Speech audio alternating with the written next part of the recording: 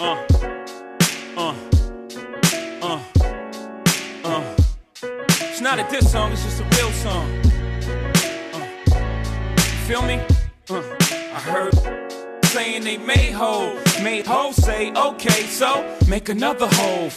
This wasn't playing they day role, so we parted ways like Ben and J-Lo. Should've been did it, but I've been in the days though. I put friends over business into the day though. But when friends, business interests is day glow, ain't nothing left to say though. I guess we forgot what we came for. Should've stayed in food and beverage. Too much flossing, too much saying raw scene. I ain't a but I gotta divorce them. Hope had to get the shallow up off him. And I ain't even wanted to be famous. This is brainless to unnecessarily go through these changes. And I don't even know how I came to this, except that famous. The worst drug known to man is stronger than heroin. When you could look in the mirror like, there I am, and still not see what you become. I know I'm guilty of it too, but not like them. You lost one. Let go to get one. Lose some to win some. Story of a champion. Story of a champion. Listen, Vanessa Garrison. Yes, ma'am. Are you there or are you not there? I've been waiting I'm here. for this call. Welcome, y'all. Welcome, y'all. Today we talk about Phillis Wheatley. If you didn't get the email, go to girlcheck.org, go to blackhistorybootcamp.com. Sign up for the email. Welcome to the podcast. Welcome to today's walk. If you're listening to this from your house, take this opportunity in honor of Phillis Wheatley to put your shoes on. You're going to have to walk on this one because this is going to get your blood a-boiling. Waiting all day. Oh, Lord. We're about to be out here stomping through the streets. We ain't even walking. We're about to be out here stomping and mean mugging. Look, in honor of Phillis Wheatley, Morgan, I don't know if you saw, but Webster Dictionary just put fitna and child in the dictionary. I don't know if these two things are connected, but I feel like they are. It is. It is. Because Phillis Wheatley cared about the classical language, and fitna is Black classical. So absolutely, yes. Yes. One of our colleagues was like, I hate to admit it, y'all, but when I got that newsletter, Phillis Wheatley was dark-skinned. I always thought she was light-skinned. I was like, listen, y'all, we got so much to learn, and I hope that you learn with us today. Vanessa, I want to get into the conversation, girl, but listen, that was Jay-Z. You want to say you made holes? Okay, well, make another hole is the spirit of today's conversation about Phillis Wheatley, the first call to action. If you are a writer, please go on the Wikipedia page for Phillis Wheatley. It is an open source resource Wikipedia, and change that article. It's literally the most offensive Wikipedia page I have ever seen in my life, Vanessa. It just explains Phillis Wheatley's story through the lens of her owners. Every paragraph starts with, well, Susanna educated her for years, and when Johnny took her to the Queen of England. What? Right. You mean when they didn't free her rewrite and let her that do her page. own thing? When they were enslaving her and she was forced to go along, even if it was to the Queen? Okay. Welcome to Phillis Wheatley 101. If you only know what I only knew about Phillis Wheatley is that she wrote some poems, because that's what they told you during Black History Month when you was in fourth grade with that little drawn picture. I'm going to tell y'all, you have been sorely misguided. Phillis Wheatley, at the age of 7 years old, was kidnapped from Senegal, West Africa. She was loaded into the bellies of a slave ship as a child at 7 years old. She survived the Middle Passage. She only spoke her native language. She went all the way across this mighty Atlantic Sea that has taken the lives of so many of our ancestors, so many, in fact, that there is a bone of trails across the Atlantic from here to Africa. So many, in fact, that changed the migration pattern. I was getting ready to say, was that what you were getting ready to say, Morgan? That's what I was going to say, but come on. It's changed the migration pattern of sharks. She survived at 7 years old. And what's crazy to me on Wikipedia is that not only did they tell us that the name of the slave ship was the Phillis, but they told us the first and last names of the captains of the slave ship. We don't need to know the captain's names of the slave ship on Phillis Wheatley's Wikipedia page. She was brought into Boston Harbor and sold to a wealthy merchant in Boston who was progressive and liberal, but bought a 7-year-old African slave girl for his wife, Susanna. Listen, allies on the phone, pull up a chair today, because you can be nice and not good. Mm-hmm. Stop enslaving us. Stop using us for your entertainment and your curriculum. Stop using us to diversify your friends, your play groups. They bought this little girl to be a slave for his wife, Susanna. So then, Vanessa, I'm going to tell you what this little girl did. In 6 months, she didn't learn English. In 6 months, she mastered English because she was a genius. Mm-hmm. By the age of 12, she had mastered English, classical Greek, where she could read the classics in Greek, and Latin because she was a genius. Mm-hmm. They recognized she was a genius. They did not free her. They devoted all of their attention and money into making this girl a commodity. This genius 7-year-old girl that they stole. It is not unlike what happened at the Brooklyn Zoo, where they had a man from the Congo in the exhibit bars. It is not unlike what happened all across the country with Sarah Bartman, who they paraded around for having such a voluptuous body. This girl, superior intellect, became the talk of the town, not just in Boston, where she lived. Her first letter was written to Harvard University. And after she wrote that letter to Harvard University, all of the smartest, most brilliant minds in Boston, people you may know, like John Hancock, like other signers of our great Constitution, did not believe that this African girl could possibly have written that letter. So they brought her in a room to study her, John Hancock. Every time you look at a dollar bill with John Hancock's signature on it, I want you to think that this man sat this little African girl from Senegal who survived the Middle Passage in a room to make sure she was as smart as everybody said she was. A group of white men sat around. Then they wrote a letter to include as the foreword in her book saying that we have attested that this girl is actually the person writing this genius. Now, when we talk about cosigning, we ain't talking about doubting our genius. Come on now, Vanessa. Right. So this is what happened. By the time it was 1773, Phillis Wheatley was the most popular and powerful African on the planet. And I got to thinking, Vanessa, I was like, was that the same time when Crispus Attucks was up in Boston? Because you know he knew her, right? She knew him. Right. They got Jesse, right? Because that's the American Revolution. And she was in Boston. Yes. Boston was small. She was the most popular person. Well, this family, the Wheatley family, because you know her name is Phillis Wheatley, from the boat she rode in on called the Phillis, and the family who bought her called the Wheatleys. Not the most creative name. You know what I mean? They done stole this girl's name and gave her this stuff, right? But we don't call her Phillis Wheatley because she done earned that name now. She done said, okay, you going to call me Phyllis? Call me Phyllis, right? So by the time she was 19 years old, published a book of poetry and became the first person of African descent in the New World to publish anything, man or woman. And she was only the third woman in America to publish. So she is a foremother of all American literature. Certainly feminist literature, definitely African-American literature. She was the first to publish a book. And what's crazy is Boston wouldn't even publish her book. She went to King George. Listen, Meghan Markle. Phillis Wheatley went to King George and wrote a protest letter to King George, telling him that he did the right thing when he repealed the Stamp Act. Now, we know the American Revolution. Go back and listen to the Crispus Attucks edition. It was great. We know what happened in the American Revolution, right? Well, one of the most important parts of the American Revolution is England started to repeal back taxation without representation, okay? And one of the taxes that they repealed was the Stamp Act. And what they was trying to do, they done sent these people over to make colonies. Half the people died. Then when they got the colonies established, England tried to tax at every turn the people in the colony. Mm-hmm. The people in the colony was like, no, we are going to revolt. We're going to stage a revolution called the American Revolution. So they started dumping tea over Boston Harbor. And the Stamp Act was one of the first taxes that was repealed from the British Empire against the new American colonies. And Phillis Wheatley was like, Ben, I'm 19, I'm from Africa. Let me go ahead and write the king. She wrote the king a letter. The king invited her to England. She came into the royal court. She dazzled everybody with her command of Latin, Greek, and the Queen's English. all over the newspaper. They were like, she is a specimen of the African continent, not unlike Josephine Baker, where they were just bedazzled by her genius and her light. Yeah, Vanessa. She did not stop there. No, she did not. She published her book. But you know what? Her liberal white family from Boston did not free this woman until after her book was published.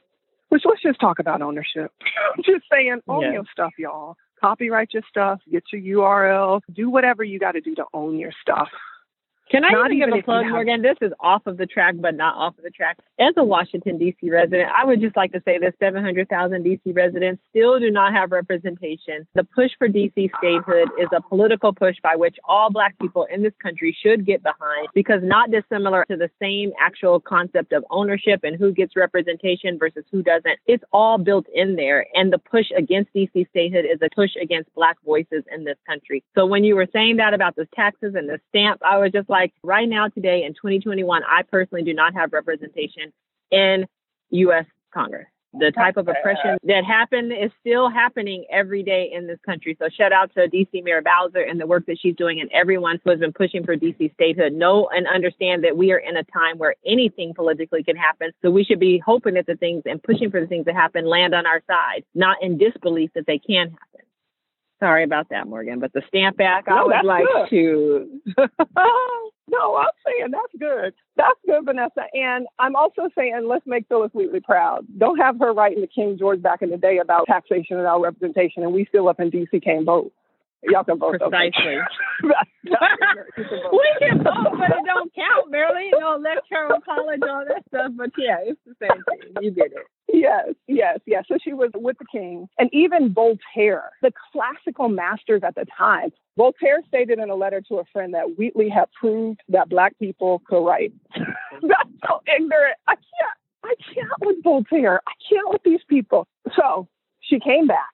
This is the height of the American Revolution. And we know the first president of the United States of America was George Washington. Before he was a president, he was a general, and he came to fame by fighting in the American Revolution. Well, when he was at his camp, Phillis Wheatley wrote him a letter and was like, this one I'm going to need you to do to free the enslaved Africans. She was the most popular person on the planet. So he was like, Madame, first of all, the first president of the United States, stepped to her correct and called her Madame and said, I would love for you to come and pay me a visit. And she came, she was, I think, 22 years old, consulted George Washington, talked about the issues of liberty and freedom for all. At 22, Vanessa? At 22? John Adams was a fan. At 22, having been stolen from her whole land at 7. So I'm just putting this into context just so that we're all following. So we're all tracking. Let me see something. I'm in the middle of the street going through my nose. It's ignorant. Let me get out the street because I want to find this exact quote. Here we go. Let me get out the street. I love this vision. I love the vision of you. And that's why I love this too. Okay, here we go. Thomas Jefferson, which we know, don't have me quoted on CNN. Y'all know who Thomas Jefferson was. You know who he is. Eye contact. You know who he was. Sally Hemings, white supremacy. We know who Thomas Jefferson was. Thomas Jefferson, in his book, Notes on the State of Virginia, wrote this, Vanessa. Misery is often the parent of the most affecting touches in poetry. Among the Blacks is misery enough. God knows, but no poetry. Love is a particular ostrom of this poet. Her love is ardent, but it kindles the senses only, not the imagination. Religion, indeed, has produced a Phillis Wheatley, but it could not produce a poet.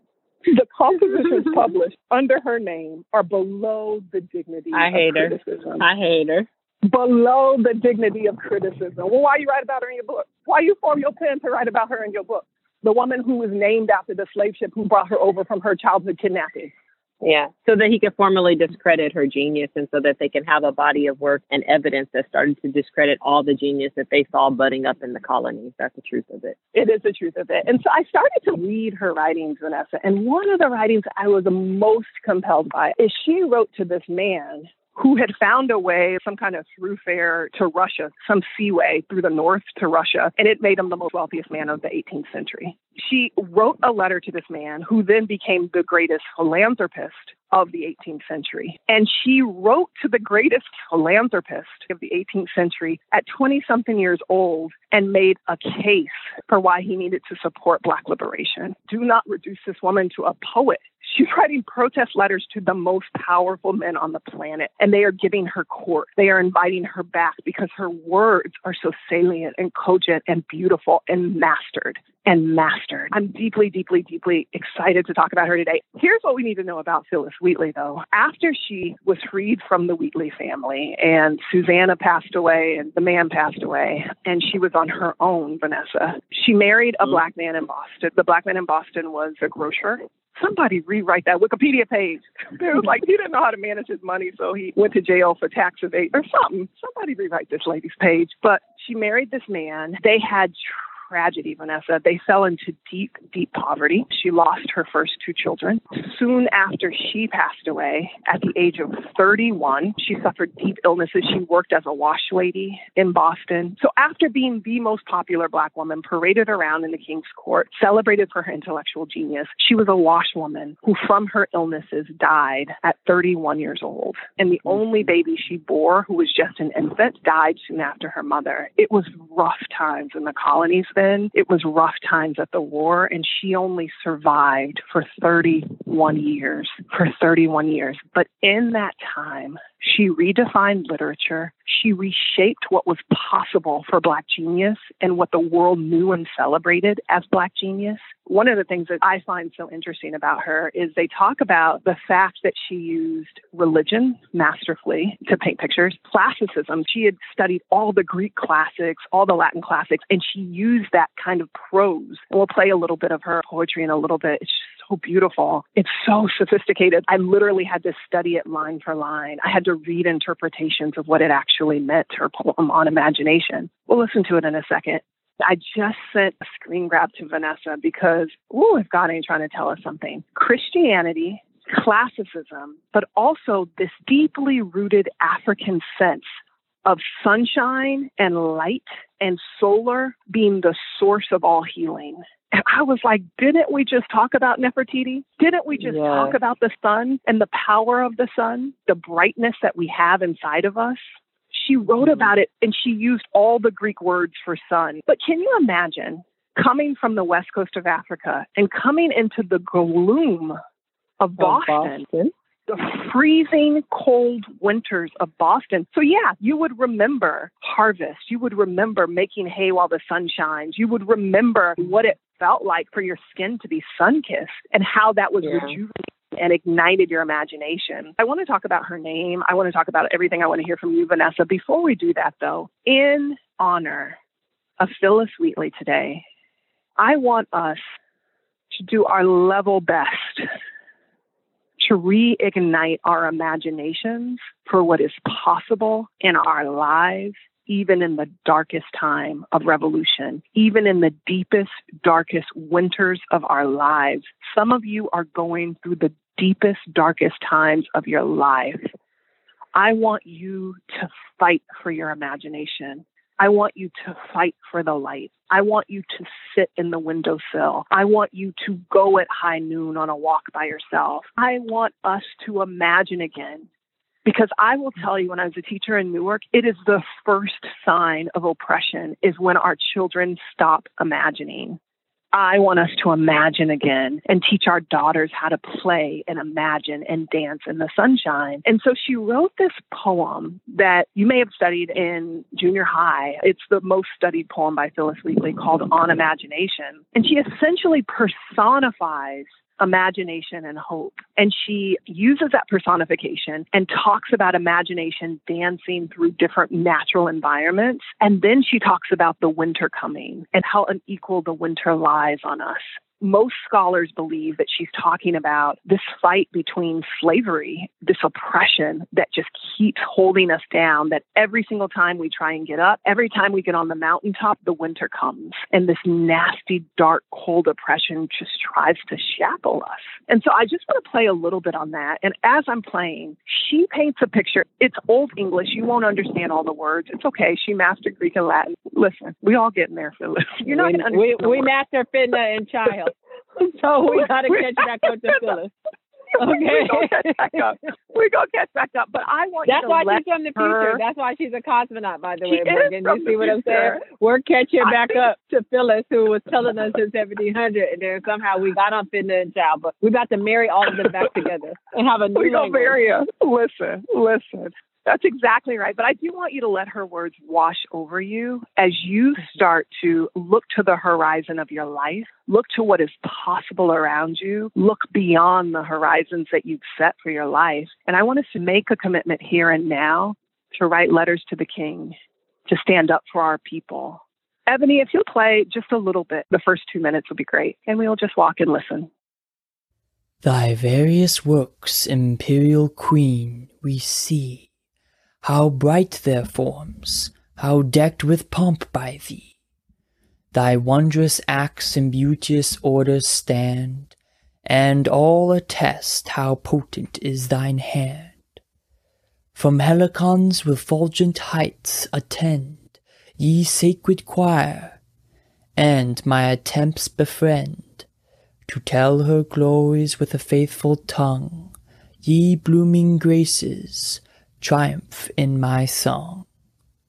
Now here, now there, the roving fancy flies, till some loved object strikes her wondering eyes, whose silken fetters all the senses bind, and soft captivity involves the mind. Imagination, who can sing thy force, or who describe the swiftness of thy course, soaring through air to find the bright abode, the imperial palace of the thundering god? We on thy pinions can surpass the wind, and leave the rolling universe behind. From star to star the mental optics rove, measure the skies, and range the realms above. There, in one view, we grasp the mighty whole, or with new worlds amaze the unbounded soul.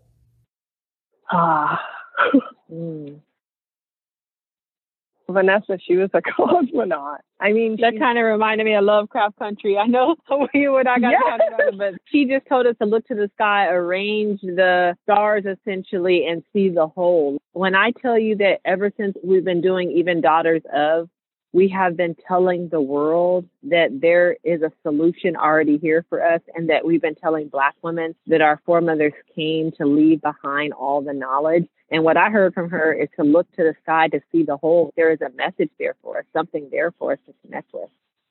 It's so beautiful. Yeah. Whew.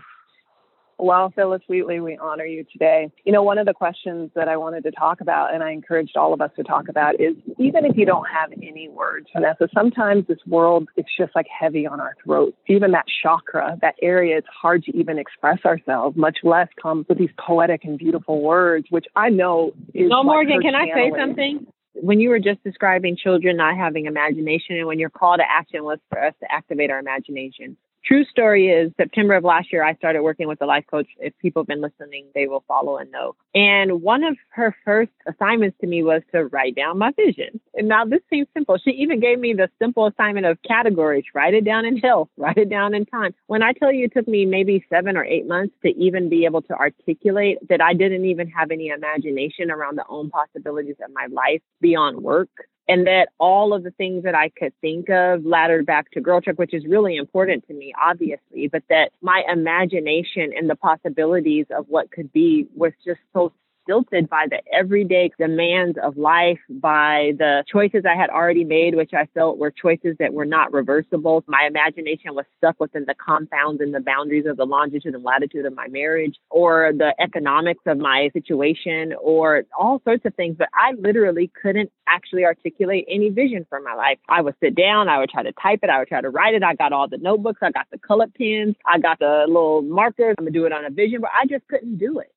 I couldn't do it. I was stuck in this place where I didn't have any imagination for what was possible. So I love the assignment of pushing every single person who is listening and walking with us today to push our imaginations around our own lives and what is possible. The possibilities don't have to be grand in the way that other people measure grandness. They don't have to be successful in the other way that people measure success, but they should be truly from the depths of all things are possible for me. And if I believe all things are possible for me, what would I like to articulate to my God or the universe or to myself to believe in? that assignment I really appreciate, because it's not easy to have imagination around your own life. And I didn't have it for a long time. Because imagination is closely tied with faith. We all have to just remember that the universe is conspiring every single moment. I know it's true. I know it's true because it happened 3 times for me today, Vanessa. This morning I woke up, I did yoga with Jerry. He went and started getting ready for work. I sat down. I didn't even know what I was going to do. Was I going to meditate? Was I going to pray? I just got my glasses, got the Bible, got some stuff. Really, I was just sitting in the sun. And I started thinking about all sorts of things. And I started thinking about Nefertiti. And I was thinking about when Jerry and I were doing yoga together, our bodies were paralleled and we are the same size. Like our feet are the exact same size. And there was something so beautiful about the masculine and feminine, the play between us. He had beautiful femininity and I had beautiful masculinity. And I was thinking about androgyny. I was thinking about Nefertiti and her husband. I was like, I wonder if androgyny is the future. It's a long story, but stick with me. I was like, I wonder if androgyny is the future. Is that the absence of distinction, because God is love and distinction is fear, and reduction and God is expansive? And I was really thinking this morning. And Prince is the most androgynous person I know and is perhaps the most evolved human who ever lived. This is what I'm thinking this morning as I'm sitting in front of my Bible to read. I was like, how come the women in my family say be in this world but not of this world? Isn't that distinction? And I was like, God, like maybe I'll talk about that on Black History Boot Camp. How can you be in this world but not of this world? I don't even understand what that means. Vanessa, in the spirit of African divination, I opened up the Bible. I was like, well, let me just read something. I opened up the Bible. It opened up to Psalms, the 1st chapter. And it says when you're walking, I don't know what it says. Somebody tell me. But it says basically you cannot walk with the ungodly is what it says. You cannot sit with the ungodly. It says because God has the laws of the earth, of the planet. The sun rising every morning. There is a law, there is an order, there is an imagination to the universe, and you better get in line with that flow. Don't get distracted by anything that is destructive. It answered my question immediately. Psalms 1 and 1. I never even have read it before. Psalms 1 and 1, whatever it says is the answer to my question. That happened. Then, Vanessa, we got on the call, and Rael was like, yo, we need to rewrite all these Wikipedia pages. I had literally just wrote it down. Start the boot camp by telling people to rewrite Phillis Wheatley. Then the third thing, we got on a call and we had been struggling yesterday, thinking about our data systems, whatever. We were like, we need the best grassroots movement. Somebody on the call today was like, I know the person who did Obama's grassroots movement. Today, when I tell you that the universe will conspire if you name it, name it, write it down, say it out loud, ask, plead, beg, literally prostrate yourself out on the floor in the sunshine and let it be known what you are asking for and what you need in your life.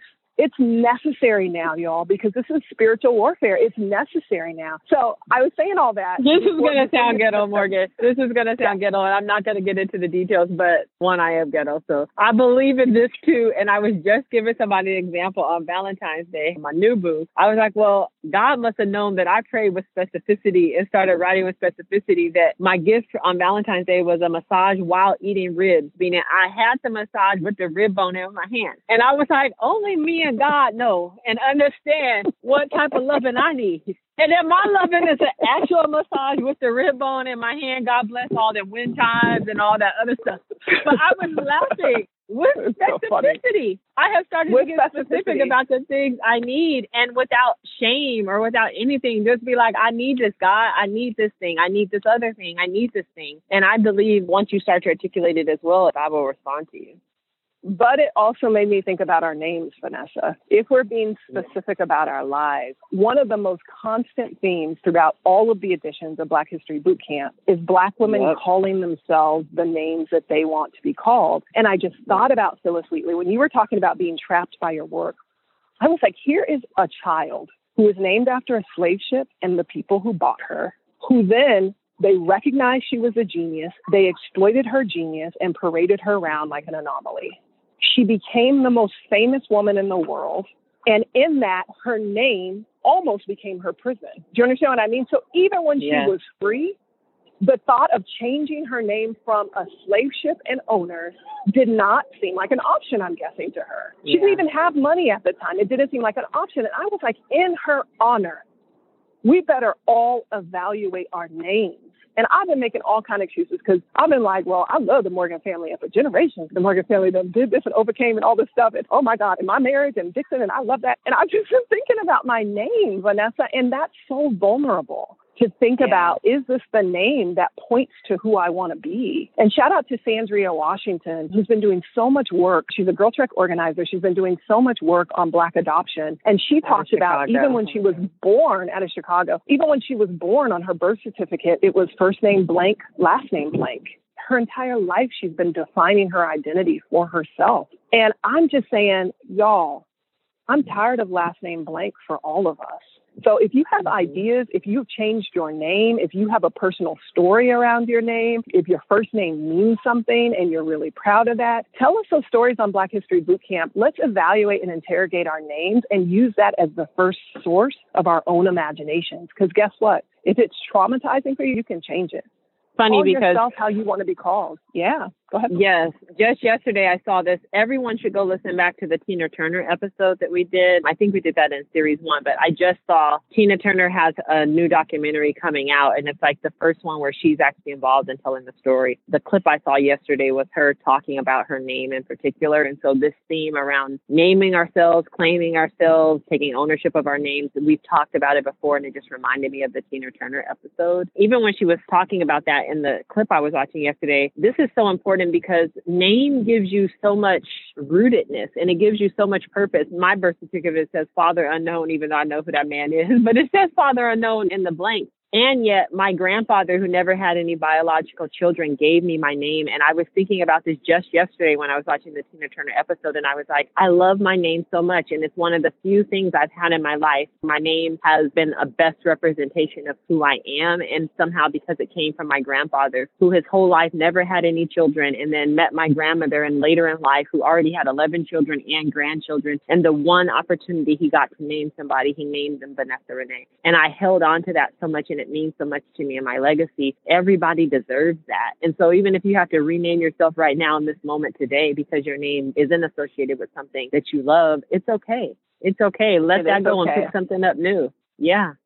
And in the spirit of Tina Turner, if you have carved out a space for your name, if you have defined and redefined yourself like Phillis Wheatley and Tina Turner did, even from the most horrid origins of your name, claim that too. Vanessa got on Google with me one time and she was like, who is Morgan Woodyard? I was like, I'm trying on a new name. That was my 7th great-grandma's name. I said, I think it was a plantation, but, you know, it carried on for 4-5 generations, and I think that's a strength. She was like, okay. So I'm just saying. It is. And I have to say something, Morgan, because we just talked about this on one of the last episodes. When I was on that Africa town hall that my friend from Seattle had invited me to, and all the materials, he updated the name to say Vanessa Smith Garrison, which was my maiden name. That was bold of him.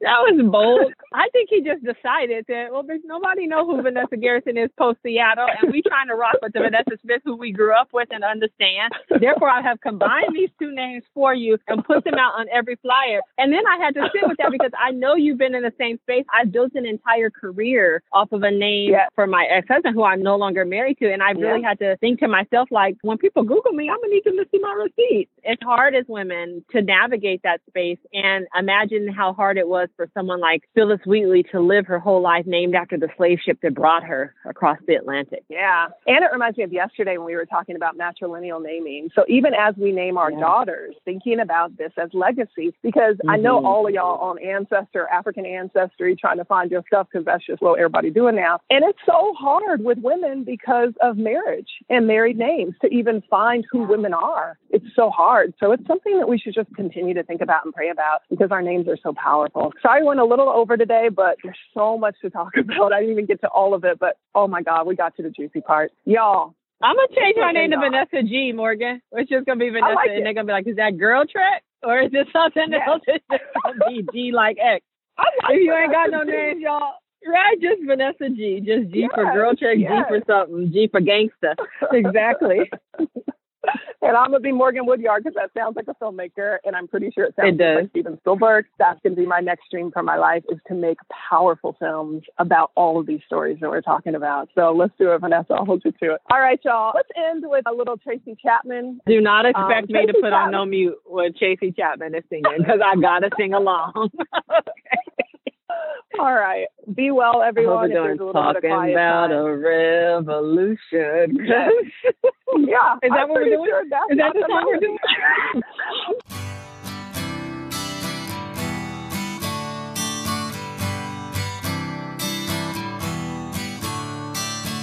Don't you know, we're talking about a revolution. It sounds like a whisper. Don't you know, we're talking about a revolution. It sounds like a whisper. While they're standing in the welfare lines, crying at the doorsteps of those armies of salvation, wasting time in the unemployment lines, sitting around waiting for a promotion. Don't you know, talking about a revolution. It sounds whisper. Poor people gonna rise up and get their share. Poor people gonna rise up and take what's theirs. Don't you know you better run, run, run, run, run, run, run, run, run, run, run, run. Oh, I said you better run, run, run, run, run, run, run, run, run, run, run, run. 'Cause finally the tables are starting to turn. Talking about a revolution.